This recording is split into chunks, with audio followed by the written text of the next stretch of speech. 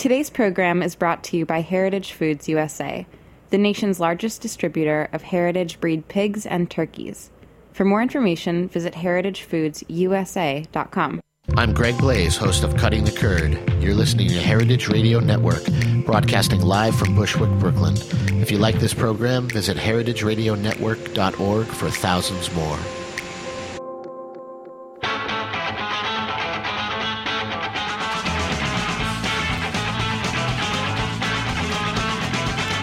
Greetings, and welcome to Animal Instinct here on Heritage Radio Network. I'm your host, Celia Kutcher, also known as the Food Healer. Welcome to the show. I'm really excited about today's show. We're talking all about the history of the dog. Today's guest is Mary Thurston, cultural anthropologist and former museum curator. Mary specialized in the history of companion animal relationships for over 25 years. Her writings have appeared in both popular magazines such as Good Housekeeping and scholarly publications such as the Journal of the International Society for Companion Animal Studies. Mary was a lead proponent for America's first federal law stipulating a requirement and adoption alternative to euthanasia for military working dogs. She was also a founding board member of the Texas-based nonprofit organization Animal Trustees of Austin. We're going to discuss her first book, The Lost History of the Canine Race, as well as the history of dogs. I can't wait to get started. Hey, Mary, are you there? Hey, Celia, how are you? I'm great. How are you doing today? We're doing just great down here. I'm so jealous. It is so cold in New York. I want to be in Austin, Texas. Yeah, we've had the windows and doors open all day. Oh, thanks. Thanks a lot. So I'm so excited to have you on. Thank you so much. I've wanted to do a show about this for a really long time, so I'm really psyched. So let's get started. Is that okay? Sure. My favorite subject, dogs. Let's do it. Okay, so I've read your book, The Lost History of the Canine Race, and I'm totally fascinated by it. How did you come up with this idea for the book? Well, the book was the result of a dead-end museum job. A little dog that was going to be gassed at the pound and one too many margaritas. I guess it was about 1986 or 87, and I just come out of graduate school in museum studies, and I had a dead-end job sitting in a state warehouse in a windowless closet in the back of the warehouse, and I was classifying silverware and crystal goblets from the 19th century for minimum wage. And anyway, I had just adopted a little dog from our local pound here, and I went out one night for happy hour with some of my friends. And I came home a little tipsy, and I started looking at my dog, and I started thinking, you know, I wonder what this dog's great-great-grandparents were doing and where they were. I wonder what this dog's ancestors 100 years ago were doing. Where were they? Mm-hmm. This dog must have had an ancestor living in the times of the Roman Empire. Wonder what they were doing. And I thought to myself, oh, you've had too many margaritas, just go to bed, Mary. But when I got up in the morning, the question still stuck with me, and I eventually just went to the public library because I was curious. I wanted to see if I could find an answer. And out of a whole shelf load of books about dogs, there was nothing addressing this topic. Wow. And so that I just kind of couldn't get it out of my head, and so I started writing a column for a little free publication about pets down in Houston, and that eventually morphed into more of a regular writing gig for Dog World magazine, which is a national publication. And at that point, I just decided to quit cataloging silverware, so I quit that crummy job in the warehouse. Good. And devoted myself to researching dog history. So after writing columns and magazine features for several years, I finally decided I had enough material to start working on a book. That was what I really wanted to do. And so the book kind of began to take form in 1992, and finally it was published in 1996.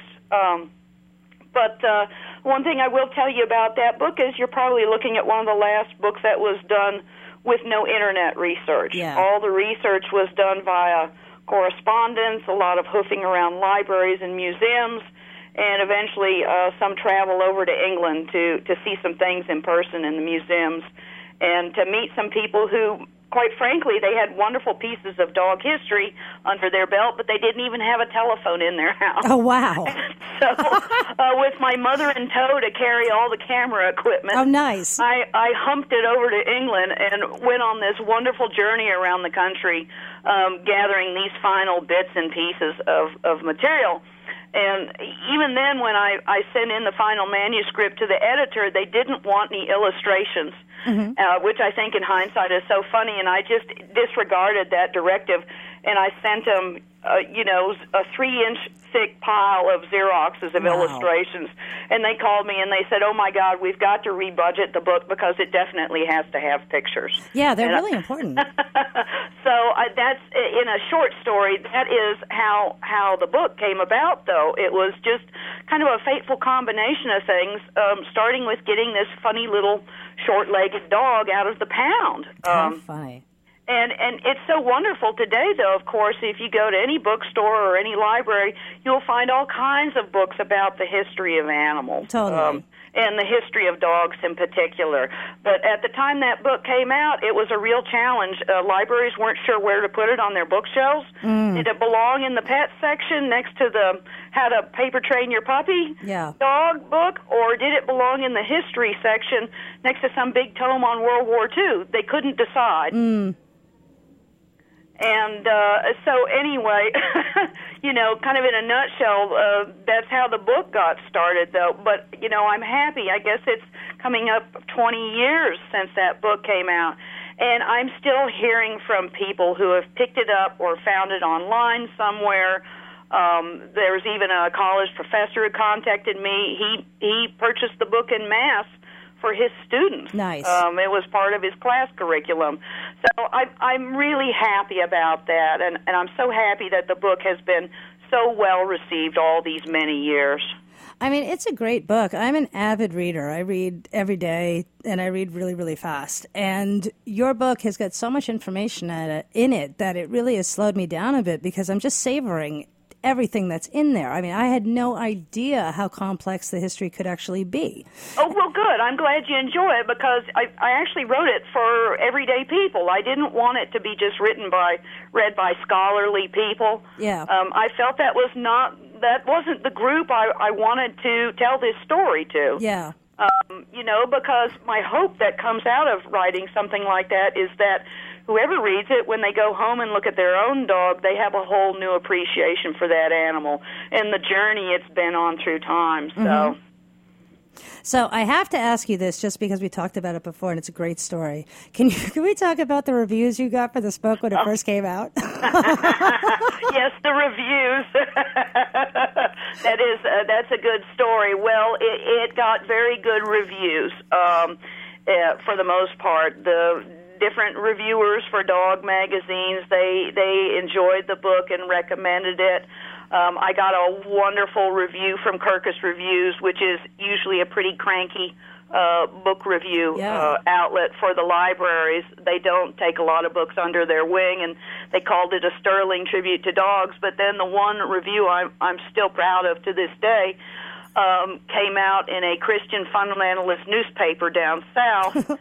And the book reviewer was wrapping up and reviewing the books of the year for 1996, and he says, I'm just going to devote this whole column to the books I don't like. They came out in 1996. And he said, the first book I don't like is one about gay couples adopting children. I really don't like that. And then the next book I don't like is about mixed-race marriages. I just can't stand that. But the worst book of the year is Mary Thurston's The Lost History of the Canine Race. Yay! Yay! And my mother was so proud. Awesome. She was so proud of me. And the man was just absolutely beside himself about the book. And I found that so interesting. And I think one of the things that really got his motor going was some discussion I had off and on throughout the book about the effect of institutionalized religion on our relationships with dogs. And then the final punch in the eye, I guess, for him came in the conclusion where I reminded the readers that human beings themselves are animals. Oh, how dare you. And so, I mean, he just burned me at the stake. And, I mean, I have that review still here in my file. I ought to take it out and actually put it in a frame. Oh, my God, I'd frame it and put it on my wall. Because when I read that, I knew I'd done all the right things. Totally. So, yeah, that's the story about the funny review. Thank you for sharing that, because, God, that cracked Sure. me up. All right, let's get to it. Now we're going to talk about dogs. All right, my first question, because I think it's a really good one, because I don't think everyone knows, is what does anthropology really mean?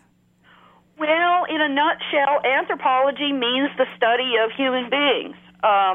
And that study can take on different aspects. That includes the origin of the human species and how we've evolved, not only physically, but intellectually and culturally as well.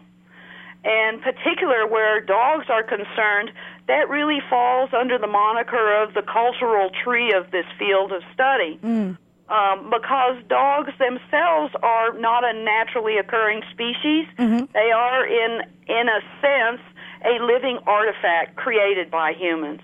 Oh, cool. If you want to look at it like that. They are, in some ways, a living tool. Yeah. That has been fashioned over the millennia. And, still, as much as we know about the origins of our own species, the origin of the dog itself may be even a little more mysterious.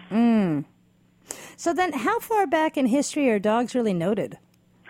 Well, that's a hard question to answer because it's hard to know where the wild progenitor of the dog leaves off and where the actual dog begins. And what a lot of people don't realize, I think everybody, has heard the statement that dogs are descended from wolves, but we're not talking about 200-pound timber wolves like we see on the Blue Buffalo dog commercial, leaping over logs in the forest. Yeah. We're talking about a much smaller animal, almost coyote size.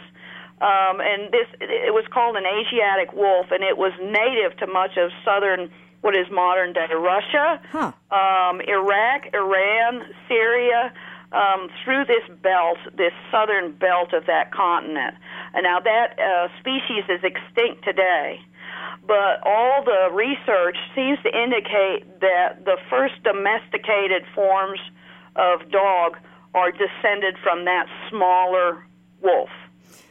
It's so interesting how much stuff started in that area, too.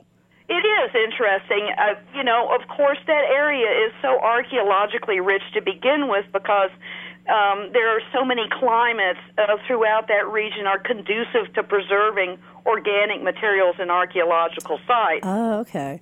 And so we don't know, there may be things that we'll never be able to find out in other areas of the world, such as tropical areas where all the organic material disappears in the ground very quickly. Totally. So, it's a fascinating thing because in archaeology, you're always finding bits and pieces of the puzzle. And, at the time you find them, you can't necessarily put them together to get the big picture. The other problem, though, is that for generations, archaeologists held no value in finding animal remains in their sites. And I can remember being in graduate school, actually, and going to archaeological sites where I had friends who were doing internships, and the professors were telling them if they found any animal bones, just to toss them in the garbage can. Or just to toss them aside in a pile, not to document their location or their situation adjacent to other artifacts they were finding. And there has been a real revolution, I would say, in the last 20 years about that way of thinking in the field. Good. And we actually have a whole field of study now called archaeozoology or zooarchaeology. I've seen it interchangeable, where you have a whole field of study now devoted to the role of animals in anthropology, in human culture, in archaeological sites. And so now those things are being documented, and they are also going back to, dog remains, bones and skulls of dogs pulled out of archaeological sites that have just been warehoused in museums and universities for decades with almost no information attached to them. And they're restudying those remains and finding out things that are very interesting, too. This is really cool. I mean, you must have just been so fascinated when you're doing all this research, because it's really... Oh, yeah. I mean, I just, there's no greater drug for a researcher than finding out something new. Totally. That's true, no matter what branch of anthropology you're in. But, it was just amazing when I was doing the book how, what was so interesting to me in a way was how much had been lost through carelessness or just no interest in it to begin with, this myopic vision of our own history as a species being completely separate from all the other animals we interacted with. And the environment, for that matter. I mean, there's a whole new field of study to study the archaeology of the climate that they're doing, of course. So, our way of thinking about our own past is expanding, really trying to reconstruct the full context that we came out of. Cool. Well, Mary, I think we got to take a break right now, so stay tuned for station identification. We'll be back in just 1 minute.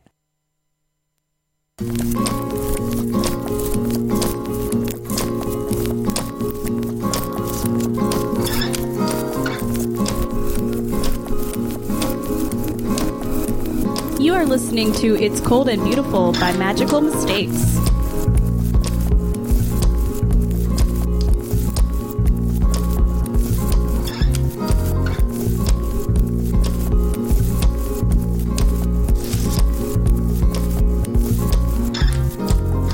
Hello out there, it's Steve Jenkins. I'm with Fairway Markets. White Leghorn, Red Wattle, Bourbon Red, Navajo Churro. Well, these aren't names you're likely to hear at a Fairway butcher counter or any other counter today, but before the rise of factory farming, you would have. And at Heritage Foods USA, you still do.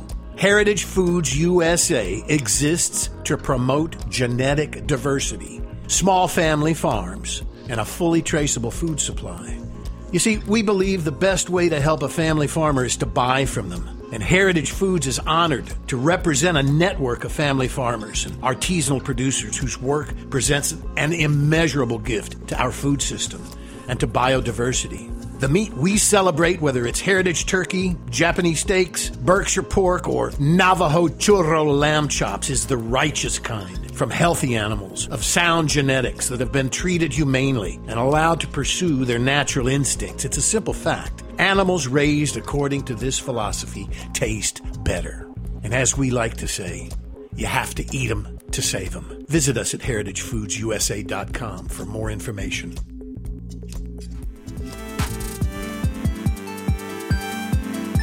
It is so exciting to have this new medium. Hosting After the Jump has been a huge part of me transitioning from being a blogger to somebody who has sort of real important conversations with people in real life. My show, I kind of describe it as an audio trade magazine. I learn a ton from the guests every week, whether it's restaurants, bars. All the hosts at Heritage all come from different perspectives. Everyone should be listening to this. If you're interested in conservation and practical approach to renewable food sources, not this big industry. Whether it's history, laws, social policies of food, I think people now take food seriously, and hopefully what's on their plate will become something very special. And I feel that podcasting has a future, giving people information in a format they can really use on the go. We need your support to keep these conversations going. To donate, visit heritageradionetwork.org/donate.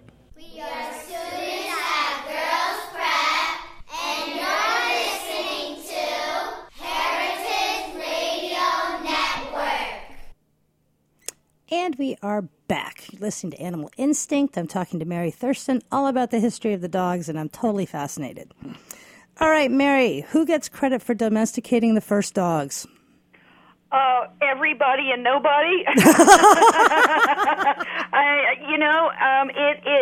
The going theory right now is that wolves were being domesticated or enfolded into human society in varying degrees all around this region I was just describing before the commercial break. Mm-hmm. And, it was not at that early age a conscious decision on the part of people, this idea that, okay, I'm going to create a dog. Yeah. But you had wolves and other canids who were naturally attracted to the activity of humans and the waste that humans generated. So you started having early human settlements surrounded or followed by canids as a regular way of life. Mm-hmm. And not only did those early animals serve as garbage cleanup, but humans, I think, picked onto the advantages of them as sentries, detecting things that were going on in the environment beyond the campsites, and then also as assistants indirectly in herding game animals and possibly bringing down game animals. Now, again, that's highly speculative because without a written record in these early archaeological sites, it's hard to find evidence of proof that there was an actual interactive, constructive relationship between the two species. Mm-hmm. There are some interesting examples of that, though. Just recently they found the skull of what they are calling a proto-dog, kind of somewhere between a wolf and a dog, dating from about 30,000 years, buried in a human-occupied cave from the end of the Ice Age, and in the dog's mouth was a very carefully placed piece of mammoth bone. It wasn't there by accident. Yeah. So that tells you there was some kind of relationship going on. Totally. But again, when you're looking that early in the record, even the skulls of the wolves themselves naturally have so many variables. Mm-hmm. It's really hard to tell the difference.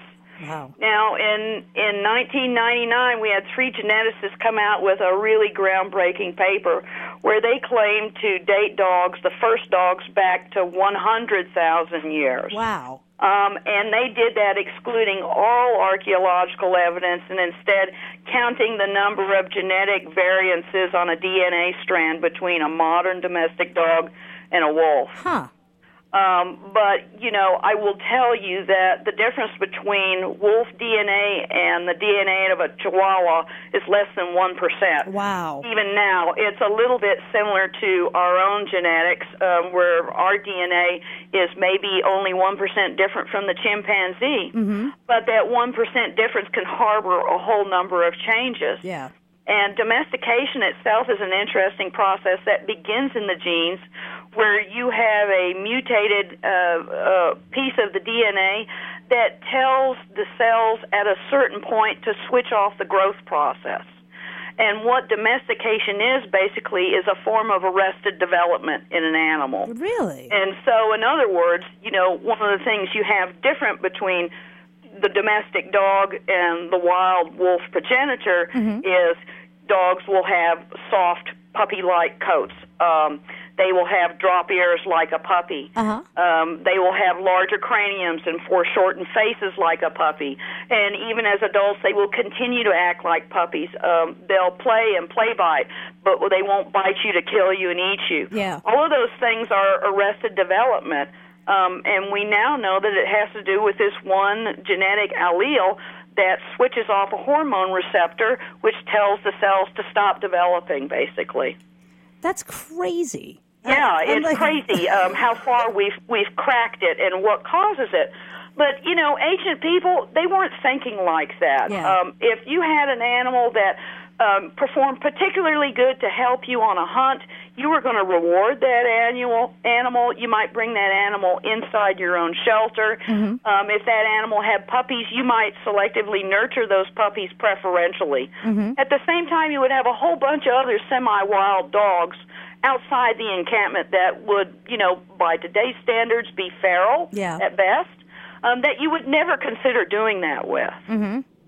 So, I think it was kind of a slipshod, haphazard kind of a relationship in those formative periods where people weren't consciously trying to create a hunting companion, but it was just the process of the two species coming together to the benefit of both that led to the creation of a new animal. And when you apply these artificial environmental pressures to an animal, this genetic mutation occurs.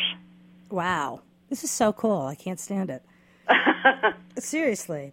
Well, and I will tell you, our own species itself, you could say the same pressures apply to us because compared to our Neanderthal predecessors, we exhibit the same arrested development physically. We retain a much more childlike proportions of our skull. We're hairless. We have arrested development where we don't just leap to attack and kill mode against our fellow man, hopefully. And you could say that we ourselves are domesticated, Yeah. I think just when you remove any animal from the natural environment and that selective process, this type of change occurs, and it's a change that passes from generation to generation. And that's when you have a true domestic species. It has to be able to be passed from parent to offspring, in other words. It's not the same as just taking a wild animal and taming it. Right. Well, it's crazy because, like, in your book, they talk about, like, the dogs becoming hunting companions during, I guess it's, the Romans and during, like, around that time. And, like, reading about these dogs who were, like 200 pounds and 6 feet tall and, like, taking down a lion or a stag. Right. I mean, it's kind of like, holy crap. Like, how are these our pets now? It sounds like and the at the scariest same time, thing. those people were keeping funny little furry animals that performed no useful service at all. Yeah. That was insane. It was so funny to see, like, the extremes. Like, every lady had a cute little puppy or, like, a lap dog, and then the guys are out there, like, taking down elephants with one dog. Yeah, it's interesting. I see some interesting parallels actually as early as ancient Roman and Greek society and how they felt about dogs and who preferred what kinds of dogs. And you almost had a split that early on between men and women and two separate dog fancies going on, for want of a better word, where, somebody was selectively breeding for little lap dogs with pushed-in faces and long, fluffy hair. And you'll see Roman frescoes of women carrying those dogs around like you see Paris Hilton doing today. Yep. And then at the same time, you had these much more utilitarian breeds, some of them very reminiscent of dogs we have even today. So, yeah, and again, they were not aware of the genetic intricacies of what they were doing, but I think it's not surprising, to deduce that those people said, well, let's take two cute little fluffy dogs and mate them and we'll get more of the same. Yeah. Yeah. And it's like I was amazed, too, that dog shows have been around for as long as they have. I honestly had no idea regarding when, like, active breeding for certain features really started. So seeing a dog show, I think it was, I don't remember, 18-something. Well, 1850s is really when they started, but it was Gregor Mendel, the father of modern genetics. It was around 1845 he published his first papers on selective breeding along genetic lines. He was using fruit flies and sweet peas, a plant, to demonstrate this, how you could predict the color of offspring based on which two adults you matched together and cross-matched. Oh, yeah. And so, people in the Victorian age, they immediately started playing God with animals and plants, And dogs, they're already so genetically malleable, more malleable than any other animal we deal with. And so in very short order, they could really refine certain varieties of dogs and create new breeds out of, general utilitarian types of dogs. So that's when you see an emergence of what we call today a dog fancy, a whole hierarchy of quote-unquote pure breeds, where the dogs themselves have been backbred along the same lines, where they're taking a puppy and when it grows up, mating it back to its grandparent. To create what, in their mind, was a pure dog, And, of course, they were emulating what was going on in the royal family at the time. That's funny. And this idea that you purged impurities out of a species by interbreeding it, making it so inbred that, there weren't going to be any surprises. And it's wonderful. There's a branch museum to the British Museum of Natural History just outside of London in the suburbs, where there is on display a taxidermy collection of Victorian dog breeds. Oh, wow. And it's so interesting to see this collection. It's at a museum called Tring, Tring. You can look it up on the web. But even now, over the last 100 years, how much further these quote-unquote pure breeds have continued to change due to highly selective breeding practices. Wow. A champion basset hound 100 years ago would never make it into the show ring today. Mm-hmm. It's a completely different looking dog. So, it is a Victorian concept, though, the idea that the more interbred a dog is, the better quality an animal it is. And, of course, we've got pure breeds that are just crippled with all kinds of genetic problems today.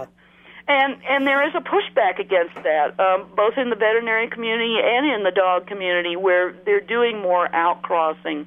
And then, of course, consumers. I think they're not so hung up on the idea that they have to have a purebred dog to have a quality dog. And so it's wonderful to see people going back to shelters and opting for mixed breed dogs altogether. Yeah. I mean, one of the things that they're doing in the UK is the Bull Terrier has just become a genetic cesspool, and it's not the dog it should be.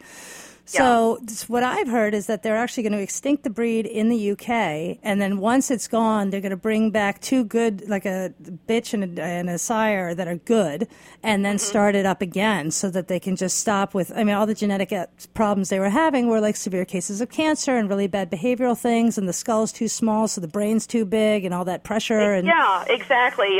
Sometimes it's best to just wipe the slate and start fresh if you really are hell-bent on creating a certain kind of dog. And, of course, unfortunately, the fancy for years has kind of taken the different approach of trying to patch or repair the DNA through back breeding, and I don't think that's been very successful. But, Britain is very far ahead of us in many ways about how they treat our dogs in that regard. Yeah, seriously. It's a whole different thing. Yeah, they're miles ahead of us. They've outlawed tail docking, ear cropping, all kinds of bizarre things we do to dogs beyond how we're breeding them. Yeah. So, in your opinion, when do you think the golden age for dogs was or is? Well, I don't know that there ever was a golden age. There were certainly societies that were more golden for dogs to live in than others. And like we talked about, the Romans certainly were crazy about their dogs and considered them members of the family and gave them human names and buried them like humans. And again, I think we see a resurgence really in the birth of the modern pet at the in the last half of the 19th century, where you had a whole middle class emerging that was keeping animals strictly for pleasure and companionship. Yeah. And that meant the animals were living inside, and people were having revelations about their dogs, realizing that these were emotional thinking animals, not too much different from themselves in that sense. And whenever you have that kind of epiphany in a population, it's always for the benefit of the dogs, definitely. Yeah. But I can't think of any single society in history where there haven't been unwanted dogs, dogs living on the street, problems with dog overpopulation, of course. And so, I'm still waiting for the day when we have a beautiful, pure stem-to-stern golden society for dogs. I got to tell you, one of the parts in your book that really fascinated me was when you were talking about the Dark Ages and the bubonic plague and the fact that, the plague was affecting everybody, humans, animals alike, but for some reason the dogs weren't getting it. And not the dog. Yeah, and everybody's like freaked out, like devil dog, death dog. And I don't blame them. I mean, if this is the only thing that's surviving is these packs of dogs, it would be really, really scary. And I tell you something, Celia, to my knowledge, and I'm not bragging, I think I'm the only person that's ever put that together. I was preparing for that chapter, and I kept reading descriptions of Europe in the middle of the plague, and whole landscapes just laid waste, nobody alive, and except for packs of dogs running around, scavenging on whatever they could find. And I finally asked a veterinary friend of mine, I said, what's with this? The plague was killing the poultry, it killed the cattle, it killed the people. Yeah. Why were the dogs alive? And he finally went and did some digging, and he found in an AVMA journal an old article, a clinical trial of a dozen dogs somebody did, where they injected them with the plague, and it didn't kill any of the dogs. Wow. And they said the dogs have a unique antibody that protects them from the bubonic plague. And so then all these descriptions of what was going on in the Middle East, in the Middle Ages, made sense to me. Mm-hmm. That was why you had dogs like you did. And recently Googling, I found that has been cited in a major book on the history of epidemiology, actually. Cool. Citing my book. Yay. So, I don't know. People need to do their homework, but it's a unique aspect of dogs. Dogs are unique, though, in several ways. They produce their own vitamin C. Mm-hmm. Really? There are some unique things about dogs that are different from us, definitely. Yeah. Wow. I'm just I love talking to you. You have so much information to share, and it's. I love talking about dogs. That's for sure. I'm bringing you back, girl. You got so much information. We're going to talk about all kinds of things. All right. So, for you, what was the most fascinating thing for you when you were researching this book? Well, the process of doing the research itself, like I talked about, that was just such an exciting thing to be doing. And I think in particular about an old gentleman I met in the middle of nowhere in Wales. Always come back to him when I think about working on that book. This guy's name was Doggy Hubbard, Hubbard, Hubbard. And he came out of the house in the middle of Wales. Well, first came out this 100-year-old Newfoundland with no teeth in its mouth, and it barked at me. And then following this ancient white dog came out this ancient little old man with white hair, just like the dog. And he proclaimed from the front step of his house, "I am the world's greatest expert on dog history." All right. And boy, was he not kidding. And he took me into his house for tea. And he had the largest collection at that time in the world of books published about dogs. Holy cow. Going back to the mid-1500s forward. Whoa. And he was compiling without a computer a complete bibliography of his collection. And then he was going to donate it to the National Library of Wales. Mm-hmm. But he took me upstairs to his bedroom, and he said, "I want to show you the best." Well, in his bedroom, he kept signed first editions. Wow. He started pulling these things. Anyway, he pulled this book bound in a furry hide off the shelf. Wow. He handed it to me, this big book, and I opened it up, and it was a photo scrapbook. And he said, "You see," and it was all Russian wolfhounds. He said, "This was a scrapbook compiled by the last Tsar of Russia." Oh, wow. And the last Tsar of Russia was a camera bug. Oh, my God. And so he compiled this book, this scrapbook of his own dogs, and apparently the Tsar knew Teddy Roosevelt. Well, Teddy Roosevelt shot an elk in Yellowstone Park and sent him the hide. And so this book was bound in the hide of this elk from Yellowstone National Park. And here was, and I always think of that, and holding that book in my lap, and what an incredible, powerful piece of history I had in my hand. That's amazing. And that fella, he passed away back in 2001, and I tried to follow up on what happened to his books. Well, they did go in the National Library of Wales. Good. And I asked him, I asked the archivist, I said, "Do you have a copy of a book by Mary Thurston in that collection?" And they said, "Oh, yes, we have it, and we have all the letters and correspondence she sent, too." Oh, my God. And I was floored, because this guy and he and I exchanged nice little cards and notes after I came back to the United States. He had felt that was worth including in that incredible collection along with the Tsar's scrapbook. Wow. I can't tell you what that means to somebody like me. So you should be so proud of yourself, girl. That's amazing. So when you ask, what my favorite part of doing the book was, I would say all of it. Cool. It's because of the experience of meeting these people and what a journey it was, and how it's taking me to the job I have now, which is so wonderful and totally awesome. None of it would have happened if I hadn't had one too many margaritas and borrowed $50 to get this funny little dog out of the pound. So it's something you see through history of the symbolism of dogs as leaders and guides and companions on our own journey through life. And I feel like, my own experience writing this book follows very much that same pattern. It's been a journey that is continuing through today, 20 years later. So cool. It's so cool. Mary, I hate to do this to you, girl. We're out of time. Oh, that's all right, Celia. I'm so glad I could come on today and talk with you a little bit. Oh, this was a blast. And for all you out there, if you're a dog lover, get this book. It's really fascinating, okay? You're going to have to get it on Amazon. However, it's written by Mary Thurston, and it is called The Lost History of the Canine Race. I mean, seriously, dog lovers get this. The photographs are amazing. The information I'm fascinated by this book. I can't even tell you. And I really feel honored, Mary, that you took the time to really speak with me because your book's amazing. I mean, it really, Celia, really is. It was such a pleasure. Thank you for having me on. Thank you so much, and I hope you have a great holiday and all that good stuff. Okay, you too, and I wish everybody well. Thank you very much.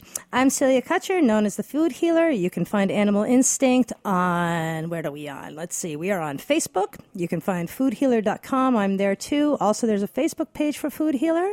We'll be back next week with a brand new episode. Thanks for listening, and take care.